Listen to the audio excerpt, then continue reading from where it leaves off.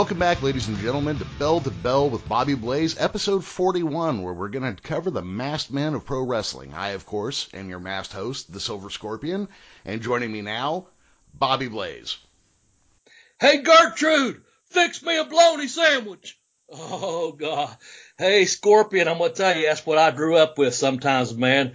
Had a little old granny, and I had a daddy bot.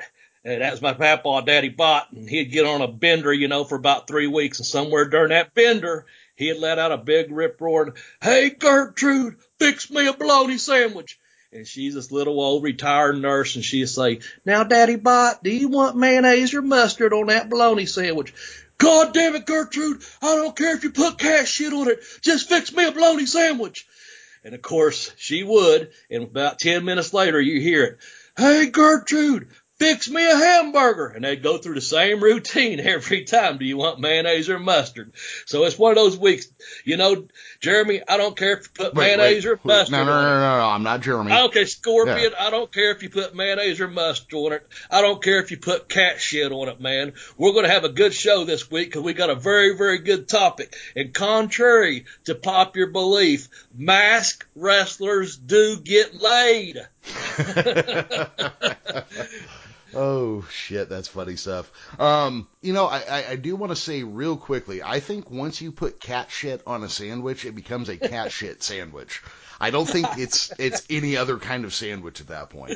Yeah. I agree. And she ate catfish out of the, thinking it was tuna one night. So, hell, it's hard telling what on one of them sandwiches, Yeah. I don't know. Yeah.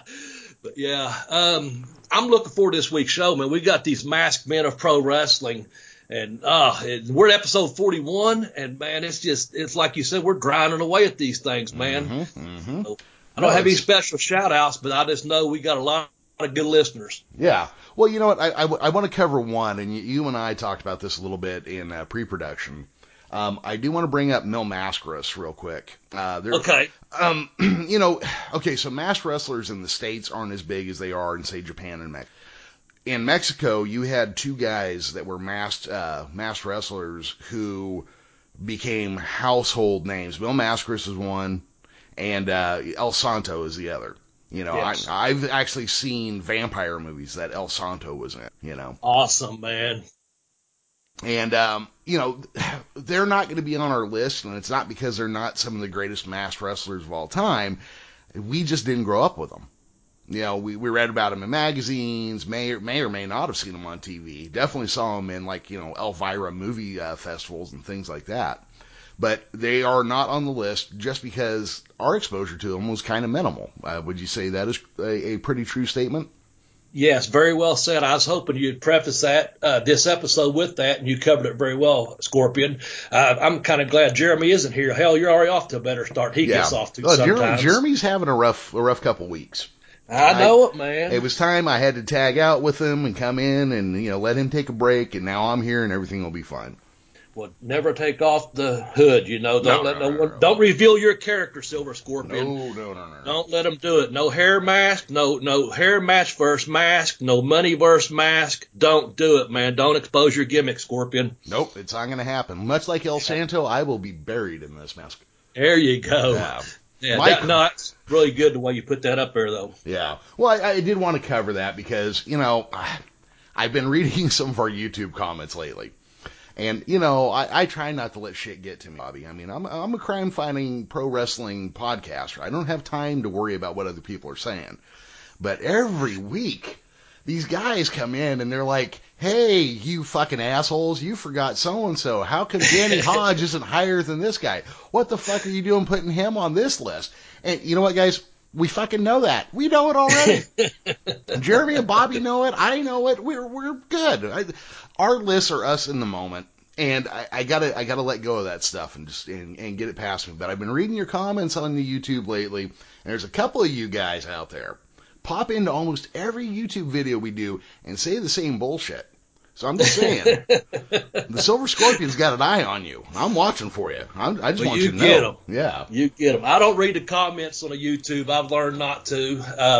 I know better. And I hope a lot. I would say probably 95% of them are positive. I'm but I just don't even want to read them. Yeah. I'll stick to Twitter, where you can find me at Bobby Blaze 744. You can find that other guy, Jeremy, at the Geekish Cast. You can find a joint account at Bell to Bell Blaze. Those are on Twitter. I'll stick to the comments there. I'll let the Silver Scorpion handle your comments on YouTube. Yeah. With these videos. So there you go. It's your bag now, Scorpion. Well, in between letting matches burn to my thumb and fingertip while I contemplate my moral ambiguity, I think we should probably get on with this show and talk about masked wrestlers. Okay, man. Well, I'm gonna tell you. I would mention one real quick. I wouldn't be doing myself any favors if I didn't mention him. One of my favorite guys as a masked man was the Dark Shadow. Guy named Carl. He wrestled locally. I wrote about him in my books. We're going to give them books a plug in just a minute, where you can find the books out for all the great stories in them. But yeah, Carl was the Dark Shadow, and he lived his gimmick, man. And it's something about the masked men. That's what they do. They live their gimmick. And Carl just knew how to work the crowd. And I've mentioned it before on the show. But the Shadow, one time, just putting this out there on a Sunday afternoon, my brother and I was down at the flea market, and we saw Carl and his wife, his lovely wife, walking towards us, and we got up to him, and real seriously, my brother said to him, "Hey, I didn't recognize you without your mask." And Carl just had this really great, dry sense of humor anyway, and he looked around as if he had it on almost, leaned over and said, "That's the way it's supposed to be, kid." And we both just popped, because here he was out in public, but he went in character without the mask, and he said that's the way it's supposed to be. But he entertained so many people throughout this tri-state area, and so that's one of my favorite all-time masked men. So I'm not going to throw out any Freebird rule or anything. Not saying that you or anyone else will, or won't. But I just wanted to make mention of that, and I did make mention that masked men do get laid, because there was a time, they didn't. What I heard. Because, back in the days, you just didn't interact that way. But, times are changing, or they did change over the years in the wrestling business. I guess about everyone gets laid nowadays. I don't know. But anyway, let's get on for our top 10 masked men of pro wrestling. What do you say, Silver Scorpion? Are you number 10? I actually took myself off the list this week. Okay. Yeah. I mean, Jeremy had me on there, but I vetoed that. I thought that'd be too self-aggrandizing. I didn't feel that it would be right. But number 10 is going to be one of my favorites on this list, and we're going to go with the Midnight Rider. Oh, yes. Yeah. The Midnight Rider. Yeah. A lot of people say he sounded like Dusty Rhodes and looked like Magnum TA, but I'm pretty sure that was Dusty Rhodes. I'm pretty sure. I'm pretty sure, too. And hearing that Allman Brothers song, oh, yeah. and Big Dusty riding up there with that mask on, you know it's him, but you don't. You want to suspend your belief, and you could. And that horse, and he's just riding up through there. And that was the great thing about those territories. You could do it in different areas. You could have different names. When he done that, I guess he with Crockett Promotions then, when that came out, when it's NWA Nationwide or what have you. And man, that was just a good gimmick, man, because, you get burnt, you get beat, you get run out of town, loser leaves town, cut your hair, and you build up all these great angles, man. And you come back under a hood, and no one knows who it is, but you do. But you don't, it's awesome, man. That's why the Midnight Rider's number 10, man, to break our list, just busting through in that big horse, hear that fucking song by the Allman Brothers, boom, and it's the man back there. Yeah. Behind the mask. I think he first did this character in Florida, I think. I think so too, yes. Yeah. And then they did it again in the NWA, like you were saying. And also, didn't the version he played for his entrance, wasn't that the Willie Nelson version of Midnight Rider? Oh, you know what? What a fucking recall, man. Yeah. I think you're right. Wow. Damn. How old am I? Well, here's the thing. I happen to know that Jeremy and Bobby both love a movie called Barbarossa. Yes. And that stars Willie Nelson, so that's one of those things that bubble up in my memory right there. I'm pretty sure that the Dusty version of the Midnight Rider theme was the whatever. Pretty sure. Recall, man. I'm gonna take your word for it. I'm not fact checking because I've got chills with you just telling me that, man. Yeah. Even throwing Barbarossa in there as a reference gives me chills, man. Yeah. We could spend an hour talking on that, Scorpion. Oh yeah. God damn it, Carl! Don't just stand there and shoot at him. That's it. Folks, if you haven't seen Barbarossa, you better see it. It's a good movie, man. It's available on Amazon Prime. It is. Wow. I'm pretty sure it is. Oh, you know what? No, I bought it on Amazon. It's available on Amazon, but I bought it. That's what it was, yeah. Yeah. Well, speaking of Amazon Prime, let's jump right into a plug there. You can try Prime for 30 days free. And this is totally off the cuff, guys, but hell, Scorpion brought it up. If you like Amazon products and you like stuff shipped to you and you like free shipping, you can try Prime for 30 days by going to tinyurl.com/BB try Prime, and you can get your product shipped to you, 2-day delivery, free of charge. I bought Raging Bull a few weeks back. Jeremy just now mentioned Barbarossa. They've got movies, DVDs, anything you want to find, you can find on Amazon. And also, they've got streaming service. One of our fans actually put that up from the UK, I think. All the wrestling that's available. There's lots and lots of wrestling where you can stream. But again, just go to tinyurl.com/BB try Prime, and you can get Prime. You can help us out by sponsoring the show a little bit, because as you can tell, we don't have any big sponsors. We don't have anyone breathing down our neck to get this product out there. We get it out there because we love doing this. We love wrestling. We love having fun with it, and we like having fun with this fucking podcast. And I don't know where I'm going to go now, because Jeremy's done busted my nut, called out Big Willie Nelson singing Midnight Rider with Big Dusty as the Midnight Rider, and calling up Barbarossa, and my mind's blown already. Jeremy, I got to shut up. Okay, again, Jeremy is not here. So, damn it, Scorp. Yeah. We got to be careful about that, because I need a drink. Yeah. Sounds like you might have already had one. I know. That's why I probably need one. Man. No, I do. No, I'm not having one. Anything else on the Midnight Rider? I'll wait till after 5, man. You know what? No, I think I'm good on the Midnight Rider. Yeah. I think, well, you know, just to point out, it's a ballsy move, and every territory did it. You have a guy who has a clearly distinct way of walking, talking, being, an accent or whatever, and then you throw a mask on him and you don't have him change anything else. It would be like, say, Jeremy in this podcast pretending to be a mask guy of some kind. It's preposterous, you know. And that's why it was kind of fun to watch, especially when you're a little younger, and you're just like, oh, he's really getting you. The bad guys know it's him, but they can't prove it, and, you know, it's just kind of fun. So with that, let's go ahead and go to number 9, Bobby. Number 9, the spoiler, the super destroyer, Don Jardine.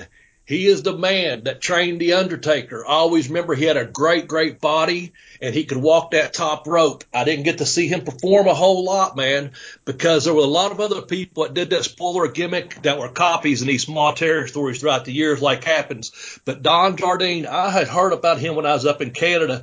So, some of the guys that worked with him out in Texas, and they always told me what a great body he had, how he took good care of himself and things like that. And he also trained The Undertaker, man. That's got to speak volume right there. One big man taking the time to train another big man.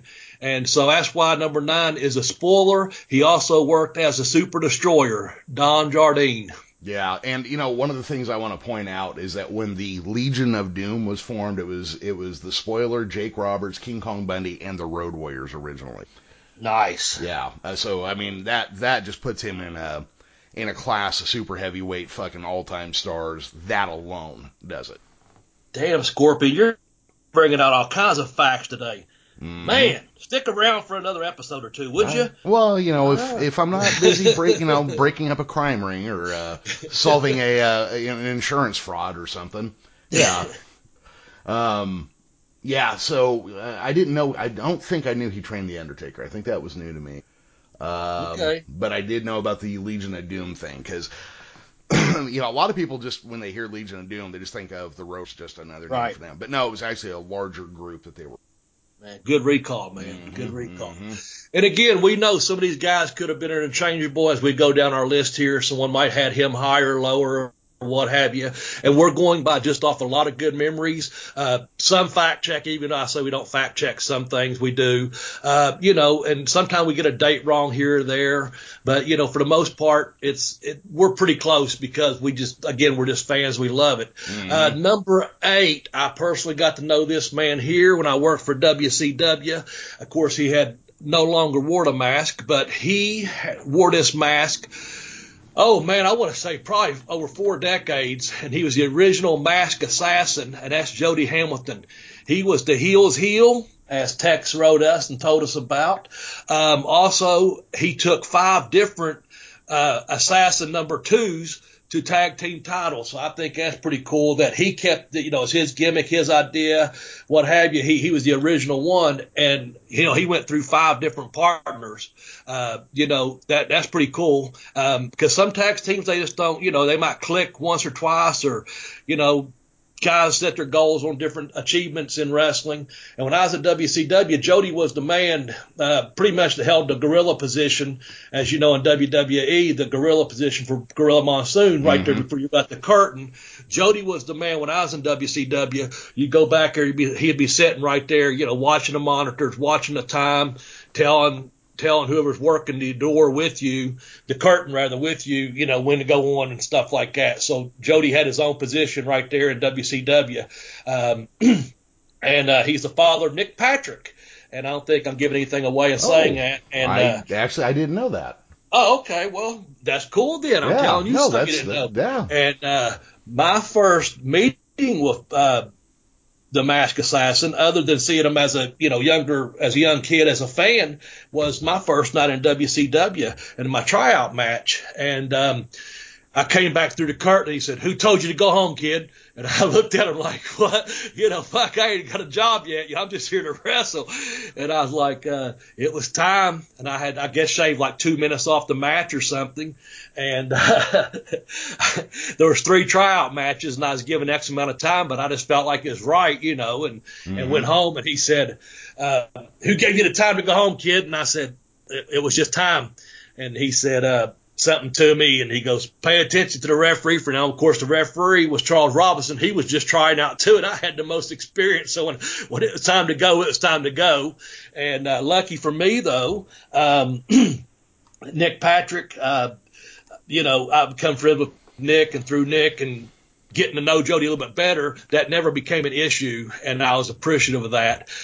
Because Terry Taylor told me later that evening, sadly I had to tell you this, Jeremy, or Scorpion rather, as he told me, he said, "Bobby, we're not a wrestling company, we're a TV company, So that's a good reason why that you want to take your match home at the appropriate time, because it's working on a time schedule, not your schedule, not a wrestling schedule, So I learned very quickly that when Jody said to do something from his position there, that's what you did. If you got 8 minutes, you get your 8 minutes in. Yeah. So that's an authoritative place to be. And I dare say, with or without that mask, Jody Hamilton could have come up off that table and smacked the piss out of me like it was nothing. And there's nothing I probably could have done about it. So nothing but respect for the masked assassin. Yeah, and I guess I would have to double check this. His longest stay in a tag team was from 68 to 72 in Georgia Championship Wrestling. And the Assassins held 12 titles, tag team titles in those 4 years. Wow. I believe that made them and I can't remember what Georgia Championship, I don't know if they billed their tag team as World Tag Team Champion or what, but that was the record-breaking number of runs as tag team champions anywhere during that time period. Yeah, that was a hot territory too back in the day, man. They actually had 2 going down that way, I guess. So number 8, the Masked Assassin. Let's go to number 7. We'll bring it up to someone a little bit more relevant, I guess. We're talking about oldies here, but this young man here, Rey Mysterio, man, he hit the mainstream for the luchadors. So when I was looking at this list and thinking of my list, obviously I liked having Rey on the list. And one of the reasons that I put him right here is, as we talked about, sometimes he can represent more than just Rey Mysterio. He represents to me that whole era when the luchadors started coming in to WCW. They had the AAA shows with Mike Tenay we've talked about before. And I got to work with like Juventud and Halloween and a lot of these luchadors. And to me, that's what Rey kind of represents. I know there was other people involved in the whole deal, but Rey was so small. I remember seeing Rey and Juventud walking in a hallway, and this is no lie. I thought to myself, I come home and even told him, my oldest son at the time, I said, I walked by him and I had this thought. I said, my 9-year-old's bigger than these two guys. That was my thought. And I ended up wrestling Juventud that night and had a really good match with him. But when I come home, I told my older son, who was 9 at the time, I said, because, him and both my boys, they really enjoyed the luchadors flying around. Who wouldn't like that stuff in mask? I mean, but I told him, I said, Drake, I said, you're bigger than both of them boys. But anyway, they both filled out. And of course, Ray really, really filled out. And he's a tremendous performer, man, the stuff he can do. So I don't want to take away what he can and can't do out of the ring by, stating how small he was. Originally when I met him, he's probably like 19 years old or had like 5 or 6 years experience. And he was just incredible having these matches with the likes of Dean Malenko and Chris Jericho and Juventud and throw anyone else you want in there, Eddie, anyone you want. Ray was, and he's still out there today getting after it after a multitude of surgeries. He may have slowed down some. I haven't seen him recently, but I know he still does a lot of work, stuff for the WWE. And he represents a big era for me. And I know this, Ray has a big heart, man. He has a real big heart because he always gives his all.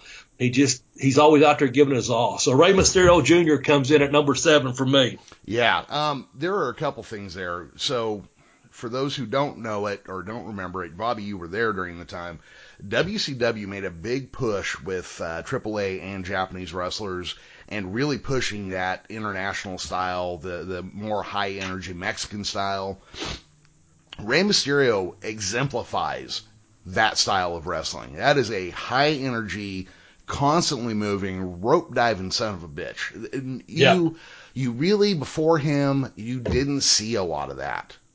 He was really a guy that came onto the scene. He was part of that cruiserweight division, which, to be honest, was my favorite division. The cruiserweight division is where all the action was. Oh, absolutely. Yeah. And he had a style that was fast-paced, fast-moving, high energy, high risk. I mean, obviously he's paying for it a little bit now, obviously.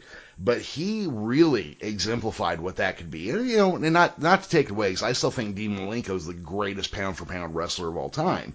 But Rey Mysterio could talk a little better. He had a cooler look. He does that, changing his mask and, the DC superhero thing that he does. Flashier.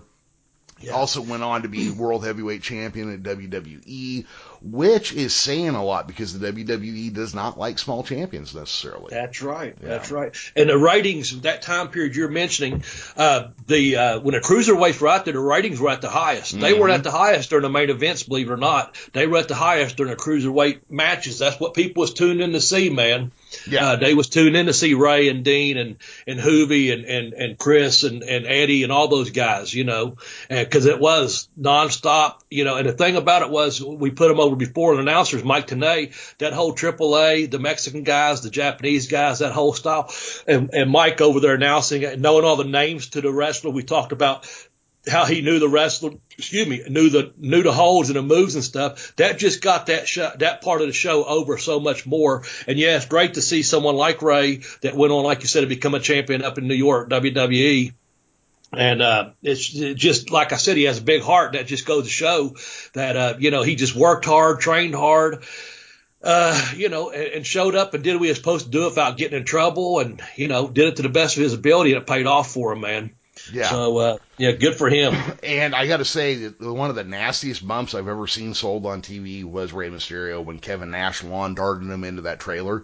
I knew you was going to say that. Yeah. That was one of the nastiest things I'd ever seen. That was one of those moments where I'm like, wrestling's bullshit, but dude just ate a fucking trailer with his face. There's no way you can fake that, No, that's the thing. When that happened, there was a lot of guys in that position like Kevin and a couple other ones, and they were literally just throwing their weight around, mm-hmm. and without regards for other people's bodies. And I'm not going to go on a big rant about that. I'm just going to say that, you're trusting that man with your body. And I think they're actually, and I can't speak for these guys. I'm just saying this is just a feeling I had and a little bit I know from back in the day. Some of those bigger guys, I already mentioned it, the cruiserweights were getting the ratings. I think there was some jealousy there. Oh, probably. They're I heard things, and I think, I'm not saying anyone's trying to intentionally hurt anyone, but I'm saying that, sometimes you get careless just by, having a little bit of anger at you, that, you should be more professional. And I think that's one of them times, you got a really big, strong guy, and the other guy's trashing his body. I don't think he intentionally tried to hurt him, but damn, he just like threw him like a dart, like you said, right to the side of that trailer, and it was just wicked, man. That thing, that was just nasty. I remember seeing that and just being like, "Holy shit, he tried to kill that guy." Yeah, yeah. So, but that's what comes through when you got a legitimate heat there. That's what you want. Again, I'm not saying they was trying to hurt each other or Kevin was trying to hurt him. I'm just saying there's probably some legit heat there. And when you carry that over, that controlled anger, if you will, it makes it look that much better. And knowing Ray probably said, just launch me. I'll take the bump. So that's what you do as a professional too, you just say, you know what, you got to do it. Let's do it. And that's what you do. And it comes across as such. And that's what gives you a good product. It gives you, even if that wasn't in the ring, that gives you a good in-ring product, when you got the. Okay. I don't either. Yeah, that was just, weird. Okay. Well, I'll edit some of that up. And no, I just was saying, okay. I was just saying that's all I really had to say about Ray before we moved on, unless you have anything to say. No, I think I pretty much said everything I have to say. So let's covered it good, man. Yeah, let's go to number 6, and you got it here as the Bullet, but it's obviously Bob Armstrong. So. Oh, it is? Shit. Yeah, the Bullet, man. Bullet Bob Armstrong. Yeah, a lot of people think that he started that gimmick just to start the gimmick, but actually came after a weightlifting incident. The dumbbell crushed the side of his face, and he had to have a lot of reconstructive surgery. And while he was undergoing the surgery, he donned the hood and became the Bullet. And even after recovering from the surgery, thankfully, because he's a great performer and a really good man, Bob Armstrong, he would don that from time to time, bringing it out when he needed to. And he started a lot of feuds, mostly in the South. He started with the Stud Stable and Continental. He used it on Georgia Championship. He used it, throughout, Georgia, Carolinas, mostly down south, like I said. But Bullet, man, when I got to work with him, he was the commissioner of Smoky Mountain Wrestling. And I think they built it up over 18 months between him and Cornette. The build-up was there. And, finally they had that. So that was in the, early 90s there. And, of course, at some point, after Bullet, the commissioner Bullet Armstrong against the loudmouth manager Jimmy Cornette, once that built so high and they actually got to, the bullying point of it, it's time for a good friend of Bob's named Bullet has to show up, so it's one of those things again where that suspension of belief, man. And Bob was just a really good worker, or the Bullet was, I should say. Both of them were. And I always liked him under that hood, man. He would have that hood on. And, he was an Armstrong. He had them big arms, but he didn't have big legs. And I heard him in an interview one time say, you never seen a thoroughbred with fat legs, So, but he had his singlet on, and he'd stand back behind that curtain, and they'd come out the bad to the bone at the time. And he'd be standing there, and he'd get them legs a going. And he was a little bit older when I met him, of course, but he'd have that mask on. He had a great body. Went to the gym with him several times down in Georgia when I was down that way. Used to work out sometimes. He done his own thing. I'd be with Steve or Scott. We'd do our own thing, Brad was on a whole nother level as far as working out goes. But, Scott and Steve, we did our own things. But Bullet, hey, he was intense. He did his own thing. But, that curtain, back to that Jody spot, if you will, he'd be standing right there, and that music would hit, man. And he'd have that mask and that body, and he'd start moving that foot. It is almost like, using the presence of Elvis or something, the way he'd get that leg going, And, man, whenever time was right, he'd bust through that curtain, and I don't know if he went anywhere he didn't get a pop, because everyone knew the Bullet was over when he come out, So that's my memories of the Bullet, and that's why I have him at number 6. Yeah, and I want to just point out, when Cody Rhodes comes to the ring, he's got that video package that says, like, wrestling has more than one royal family.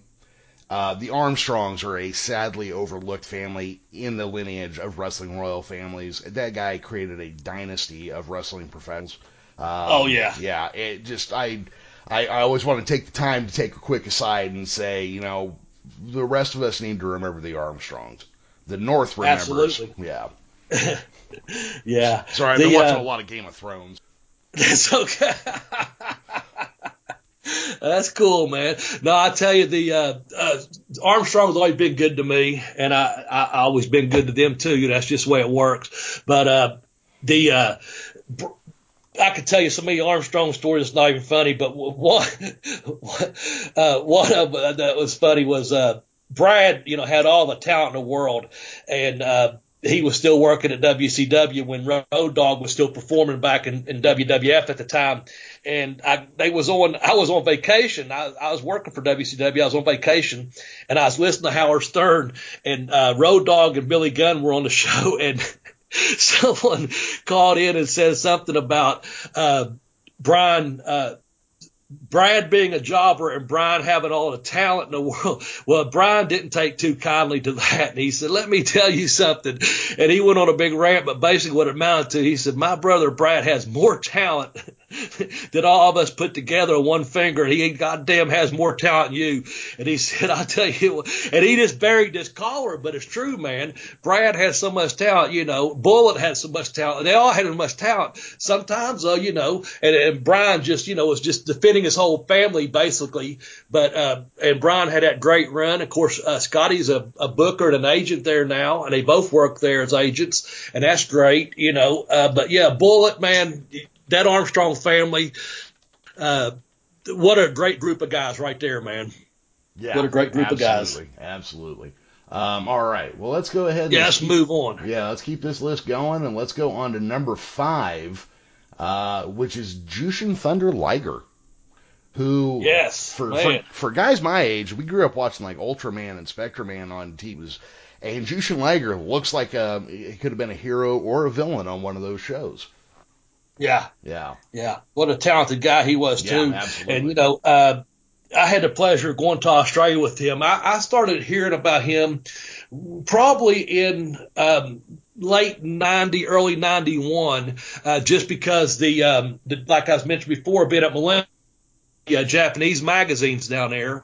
But also he was getting over real huge. I used to read the dirt sheets, and the Observer always, had his matches and little stories. And then in 92, they came out with a special. My brother ended up buying it. It's a really nice thing that they had put together to the Observer. It was all about Jushin Liger. So I had read that in like 92-ish. But then in 93, I got to go to Australia on a tour, and he was going to be on it. And let me just say, every night, he worked every night, of course. We all did. It was just a big, big tour, mega tour, if you will. And, man, he just tore the house down in every match he had. It didn't matter if he was wrestling Dean, Chris, if he was wrestling a tag team match with him and Chris against the Malenkos. It didn't matter how he was matched up. I just sit there. Those guys are athletes. They are athletes. And this one place we were at, it had when I went up in the balcony, I was sitting there. It looks like I was sitting in a church just to watch them guys perform. It was just so smooth, man, and to see him. And then the other things, he always kept his body in really, really good shape. He would do I've seen him do 2,000 squats before a match before. I mean, he was always doing 400 or 500. Heard that sometimes he'd do 2,000, and one day he just got in his own. Everyone's doing their own thing, and I looked over, and man, he was doing it for like 30 minutes. He knocked out like 2,000, and so they said he does it about once a week, or he did it at a time. But his conditioning was unbelievable, and he's just one of them guys. When he got on WCW a couple of times on TV, and I always got the pop when I saw him. And I don't guess he really wanted to work here. He's such a big star in Japan, so the times he was on TV was maybe a tournament or something. I think he wrestled Brad. I think he wrestled Chris and a few other guys. I could be wrong, but yeah, Liger, man. Plus, I think he ended up having his own cartoon or maybe comic book after him or something, because he came up that whole design of his costume on his own, grew his own hair out, and he made all that around him. Because I think in New Japan at the beginning, he wasn't really over it much, but once he went to Mexico and then Calgary and then back to Japan and he emerged as Jushin Liger, that's when he really, really got over, when he introduced that character. Like you said, people people bought it, man, because they thought he could either be a superhero or the villain. It didn't matter. He was just over with that look. Yeah. So. And I'm trying to remember. I think his look was based on a cartoon or a comic book originally. And yeah, I think I think it was comic book. Yeah. And I think you're right. He did have a cartoon or a comic, because I mean, when he got over like big. Yeah. Yeah. Yeah. Oh. Well, let's go to number 4, because this guy here got over too. Tiger Mask. He comes in at number 4 because we're good. And again, some of these guys could have been interchangeable here, but the original Tiger Mask, and I think they're up to Tiger Mask 4 now. I know I worked with one in Michinoku. He was Tiger Mask 3, and he was a tremendous performer. But yeah, Tiger Mask. Just going to throw this out there real quickly, Jeremy. On a YouTube page, if you go to tinyurl.com/BBBB video, that's where you can subscribe to our video channel. It's ran by Tex down there. He's from Texas.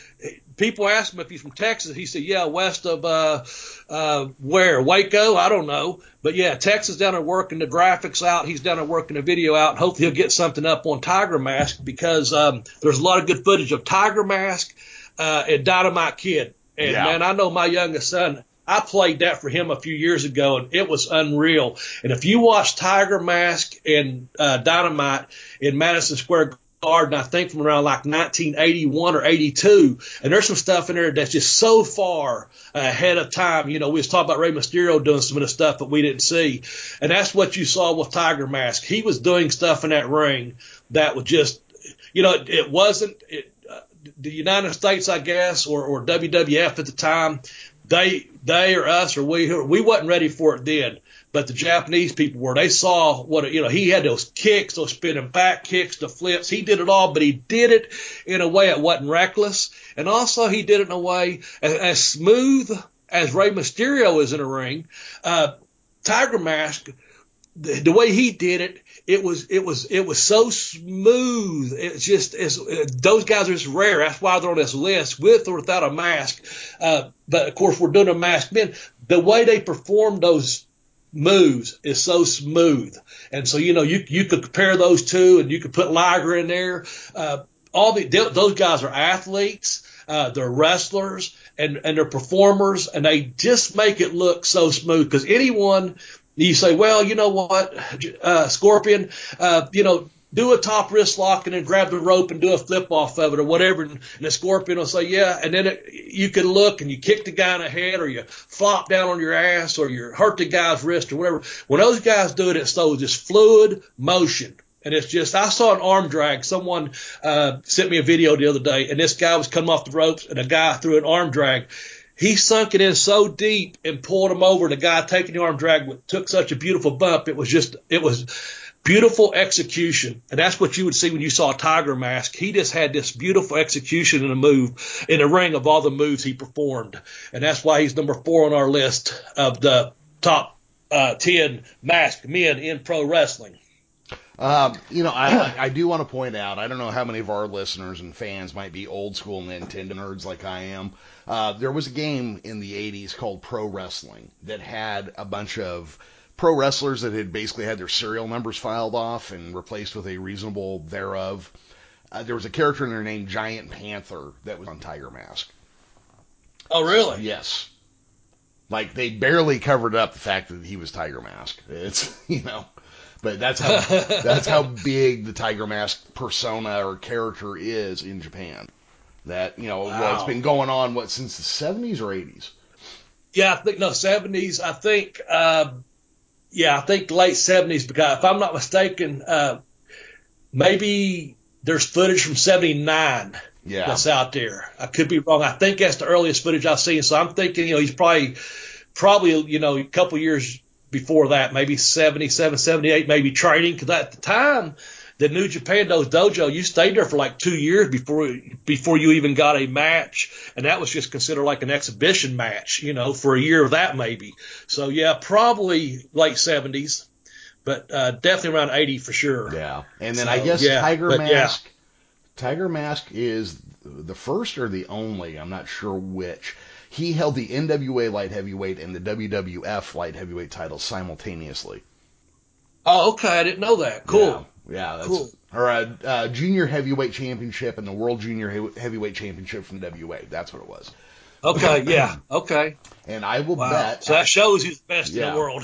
Yeah. Well, you know, one of the things I love in Japan is that they still treat wrestling like a legit sport, and they have that one Yes. that I can't think of whose title it is, but it's 9 wrestling championships together. And so when you win this title, you get all 9 of these belts, and there's like old NWA defunct titles and all these things in there. It looks kind of badass when these guys come out to the ring carrying 9 belts, because then you're like, Nice. dude's legit. There's, that much gold does not lie. Yeah. Yeah. Yeah. And that's respect factor too if you get Yep. that.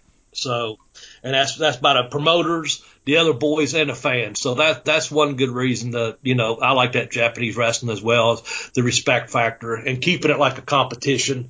That's great, man. But anyway, let's get a quick rundown here. We started off with number 10. Again, this is episode 40 of the Masked Men of Pro Wrestling. We had the Midnight Rider. We had the Spoiler. We had the Masked Assassin. We had Rey Mysterio Jr. We had the Bullet, Jushin Thunder Liger, and we just now spoke about Tiger Mask. That's going to take us into our top 3. Jeremy, anything we need to plug or get out there before we get into these top 3? Well, you know what? Let's go ahead and let's talk about your books for a second there, Bobby. Okay, please do. We missed our initial plugs. Of course, this show is sponsored by Bobby's Books, which are available on Amazon. You can get Pay Me, Have Boots Will Travel by going to tinyurl.com/blazebook1. You get his other book, I Kicked Out on 2, The Education of a Wrestler, by going to tinyurl.com/blazebook2. When you get to his author page on Amazon, do look around because he's got a couple other short stories and things you can get as well, like his Christmas stories and things like that. But if you've ever wanted to see what it's like to be a working wrestler, read Bobby's books. If you enjoy our podcast and don't own his book yet, buy these books. It really helps us out. Bobby sells a book, the show gets a little bit of a kickback. You get entertaining stories out of the deal. It's a win-win-win for everybody. Thank you. Yes. I appreciate that. And one more time, if you want to follow us on Twitter, Scorpion, I don't know where you can be found at, but my other co-host, Jeremy, he can be found at the Geekish Cast on Twitter. You can find me at Bobby Blaze 744 on Twitter, or you can follow a joint account, which is Bell to Bell Blaze on Twitter. There's also a YouTube page that I've mentioned earlier, channel, and also there's a Facebook page that you can find as well. Just go in there and find it, Bell to Bell Blaze, and type it in. You'll figure it out. It's not that hard, kiddies. Anyway, let's get into our top 3 of the Masked Wrestling Men, and that would be, kind of appropriate. He's close to it. Mr. Wrestling number 2. He comes in at number 3. But yeah, Mr. Wrestling number 2 makes the list as the number 3. Again, some of these guys could have been interchangeable, and someone's going to say, hey, why the fuck getting a Bullet up there? Or why wasn't Rey Mysterio ahead of Tiger Mask or Liger and this and that? Well, there's a good reason, and that reason is because that's the way we wrote it down. That's right, because that's where it ended up on the page. That's right. I don't think there's any dispute in our number 1 or number 2, but number 3 through 10, and then you could have named a bunch of others and had them on that list. Why didn't so-and-so make it? Well, the Scorpion's already explained that to you. So number 3, Mr. Wrestling number 2, man. This guy was so over. He was over in Mid-South. He was over in Georgia Championship Wrestling. He was over in the Carolinas.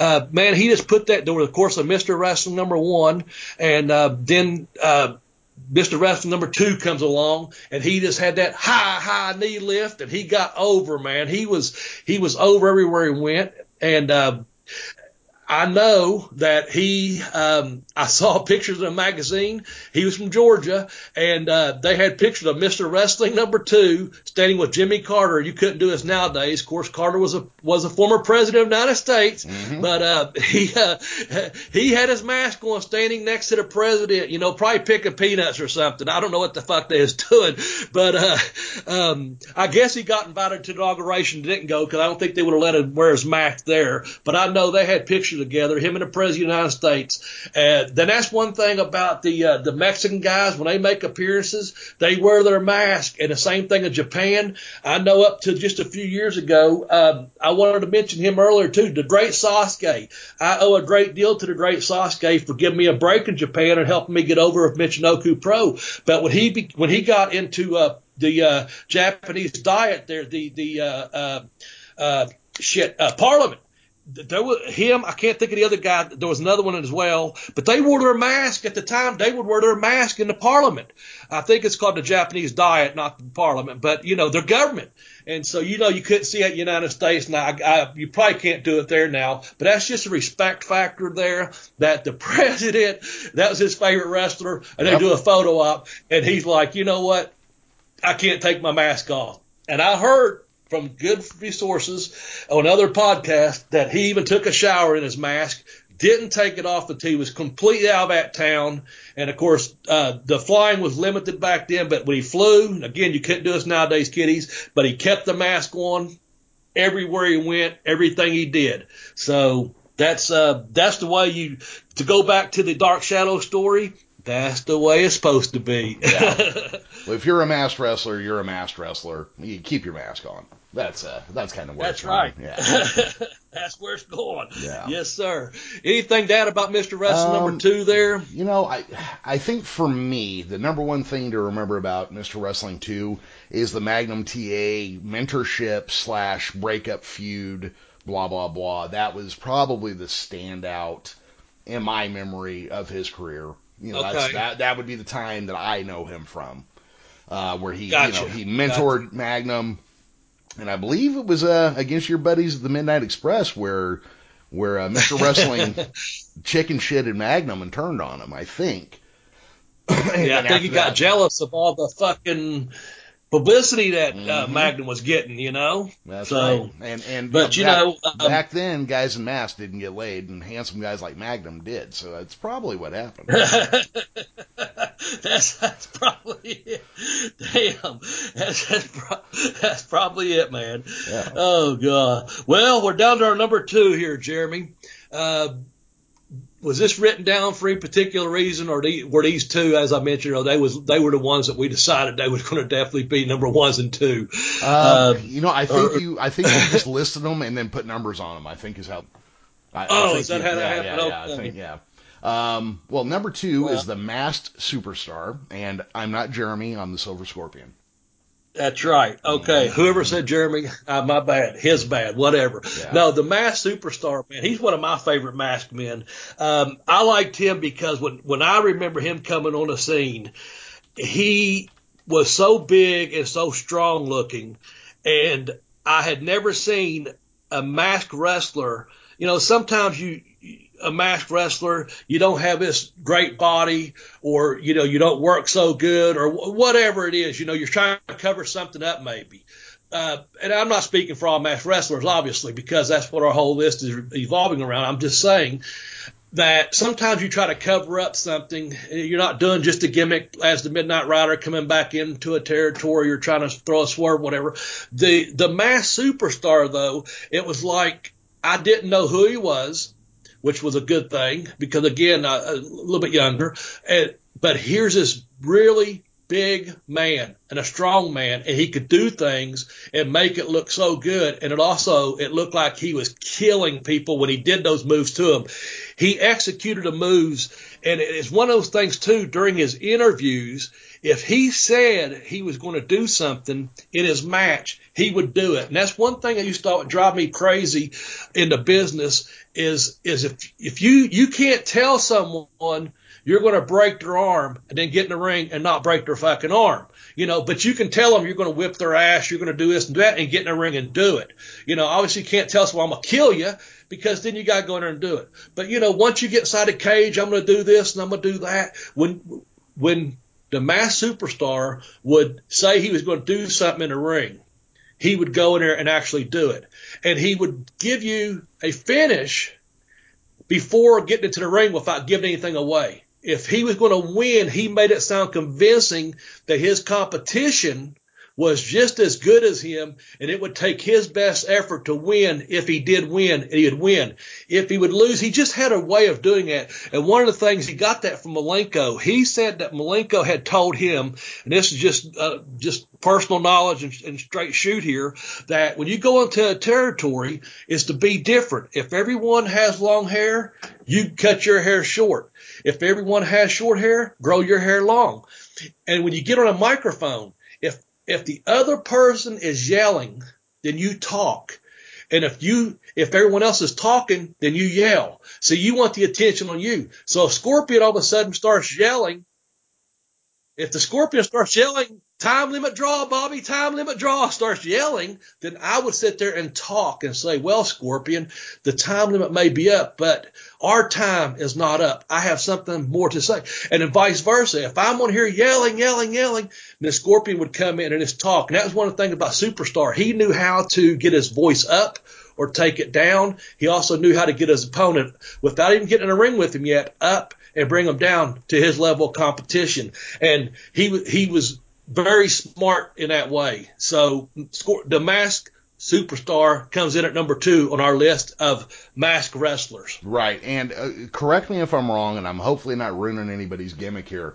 He was also Axe in Demolition, right? Yes. Okay. Yes. Okay. And I'm not one to spoil people's secret identities or anything. No. Just, yeah. I understand it. Jeremy, I mean, Black Scorpion, Silver Scorpion. No, I'll say this. This was what's funny. This happened, last year at the, retirement show I went to, for someone that's not retired. We talked about last week. Yeah. No, Bill Eadie, he's a great guy, Masked Superstar. I had the good fortune of meeting him way back in the mid '90s on a lot of independent shows, and he's always worked. He's a great guy, but I saw him, a couple of summers ago, and in one town in West Virginia, he worked one night as the Masked Superstar, and then the next night he worked as Axe of Demolition. So the last year at that retirement show, they made from 9 until noon or whatever. They had the come and see Axe, one half of the Demolition, and he had the face paint on and sit there in character in his gimmick at a table, and had his stuff out there, and it was all the WWF stuff from when he was Axe. And then from like 1 o'clock to 3 o'clock, here's your chance to meet the Masked Superstar. He went in and he changes his gimmick midway through it, goes to another table and does a whole nother different signing. And I think that's so cool that he can do that. And it's one of those things that we started off the top of the hour with about Midnight Rider. But you don't want to know. You know what I'm saying? And when you go over and talk to him and you see the fans interacting with them, well, that's just, they know too. And that's one of the things that's the beauty of it, that he pulls it off and he stays in character, but he's such a good guy that, people like to stick around, hear stories, and they don't care if it's the Masked Superstar, because they may be a fan of his, or they may be a fan of Axe, or just a fan of Bill Eadie's. So there you go. So no, you didn't expose anyone's business. I don't think if they did, you tuned into the wrong show probably. Yeah.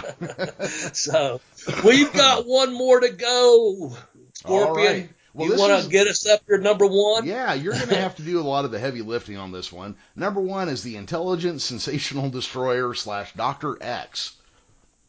Yes, Dick Beyer. And, I've had a hernia and I can't lift anything heavy, so I don't have a lot to say. No. Okay. No, the Intelligent Sensational Destroyer, Dick Beyer. Well, he wrestled over 5 decades. I think that's incredible. And also, he's one of those guys that stayed in phenomenal shape throughout his entire career. The thing about him that I remembered, and we've all seen it, if you're any kind of wrestling fan at all, I'm sure you have, back in the day when you got the wrestling magazines, you could actually buy a Dr. X match, or a mask, I said match, buy a Dr. X mask, and also they had a Destroyer mask in the back of the magazines back in the day that you could send, $5.95 or $15.95 or whatever, and cut the little coupon out of the book and save a couple dollars and this and that. But he was one of the first people, I guess, to have a very, very successful mail order business with those masks. And the thing about it was, more than him wearing the mask, the one thing that stands out in my mind, you can see where my mind went as a 50-year-old boy probably, and that is seeing Debbie Harry at the Olympic Auditorium for a performance, and she's out there wearing a Dr. X T-shirt, baby.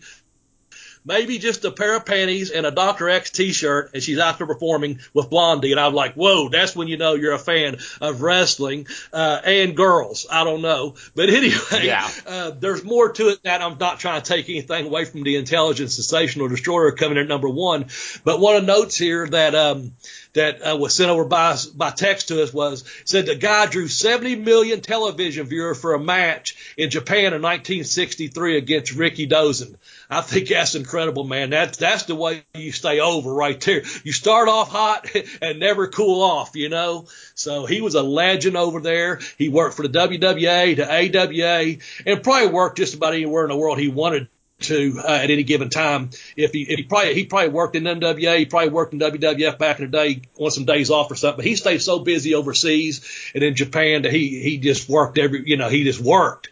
Yeah. And he was another very good performer, good talker, and just had those masks, man. And you could work two different ways, and that's the thing people don't understand. He worked one way as as the Destroyer, and worked another way as Dr. X. And that just shows what kind of performer you have to be to do that. And that's why he comes in at number one. The Intelligent Sensational Destroyer, hashtag Dr. X, hashtag Dick Beyer. You know, so you could put any hashtag out there you want because he was intelligent and sensational, but he was the Destroyer. Yeah. So that's our top 10. Yeah, that's a good one to close on. I mean, yeah, he had a legit career in the States, but he really took off in Japan. I think and over. I believe he feuded with Giant Baba and Mil Mascaras while he was in Japan. You know, Giant Baba, when he got older, was a little slow and boring to watch, but in his youth, somebody that big put on a show. It was worth seeing back then. Yeah. I mean, he definitely, you know, and like you're saying, one of the first guys to, you know, go out and like sell his gimmick, you know, like, here, get my mask. Both of them, but I'm not going to tell you it's both me. You know, nowadays we live in the internet age. If you want a wrestling hood or boots or tights, you just jump on the internet. There was a time there were like 3 people who made gear for wrestlers, you know. Yeah. You know, your boots came from them. Hey, your buddy got tights from this chick in Georgia who lives somewhere near the TV studio, and that's how she got into it. Well, that's where you get your tights from. You know, nowadays you just go on, what is that, Top Rope or whatever, High Spots or whatever it's called. Yeah, High Spots, and they got everything. So that's pretty cool. And that's a hell of a list, Bobby. How are you feeling about how we did that? Yeah. I liked it. I think we have to send out a shout out to Tex. He had a list also. It's very similar to our list. As you said at the top of the hour, you know, there's a lot of other people that could have made our list. But yeah, I feel real confident that this is a really solid top 10. I'll put it against any other top 10s out there because you and I, we go a lot off memory. We might look this up, look that up or whatever, but you go on and I'll say what you don't have on this list, you only had a couple that actually worked for, not going to go on some big rant about, you know, a certain company or product. You go on and start looking up a top 10 list of masked wrestlers, either on YouTube or Google or whatever, and you always go back to one place and they only list their guys that you, here's the thing. We gave you people from all over the damn world. You know, that's why I say I feel confident in our top 10 because we gave you decades of different wrestlers. Some wrestlers are still wrestling now. Some that started in 1955, you know, all the way through today. And also some of the most, these guys here, man, they knew how to work the gimmick. They just weren't some fly-by-night here, put a mask on and be a wrestler. No, these guys were all superstars in their day and in their time, and they made an impact in professional wrestling. So I feel very, very confident about our list, man. I really do. And I'll put it against anyone else's list out there on them YouTubers or if you want to Google something, it always comes up to something that, you know, they only worked at this company here. Well, these guys worked all over the damn world, man. Mm-hmm. And for that, our mask guys, man, our top 10 masked men of pro wrestling is solid. That's what I say. I agree with you. Yeah, you know, sometimes we come up with these topics, you and I go to start doing research, and all you can find are top WWE stars for whatever. And I'm like, you know, wrestling's been around since 1938 as a formalized sport. I'm pretty sure we have more than just that to refer to. So that is definitely something we run into. I mean, something Jeremy and Bobby run into when we show. Yeah. But yeah. Well, you go fight some damn crime or something, man, because you done a hell of a job this week, Scorpion. Well, You can thank come you. back on this show anytime. Well, it's good because Yeah. Jeremy's kind of flagging pretty hard these days, so it's important that he's got a backup over here. All right, Bobby. Well, thank you for joining me this week. It has been a hell of a show as usual. You got anything you want to shout out before we go? No, man, just everyone have a good week and take care of each other out there. Be good to each other, and that's it, man. Just be good to each other out there in the world, folks. Yeah, probably most importantly, try to stick with that as a rule on a daily basis. But everybody, it's been our pleasure to have you listen, but it's been your pleasure to do the listening. We'll see you next time on Bell to Bell with Bobby Blaze.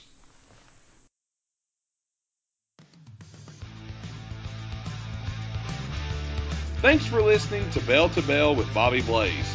You can follow the show on Twitter at Bell to Bell Blaze. You can also follow Bobby on Twitter at BobbyBlaze744 and Jeremy on Twitter at The Geekish Cast. To purchase one of Bobby's books, you can visit tinyurl.com/blazebook1 to purchase Pin Me, Pay Me, Have Boots, Will Travel. And you can visit tinyurl.com/blazebook2 to get I Kicked Out on 2, The Education of a Wrestler. To donate to the show's podcast hosting fees, you can visit gofundme.com/Bell to Bell podcast hosting fees.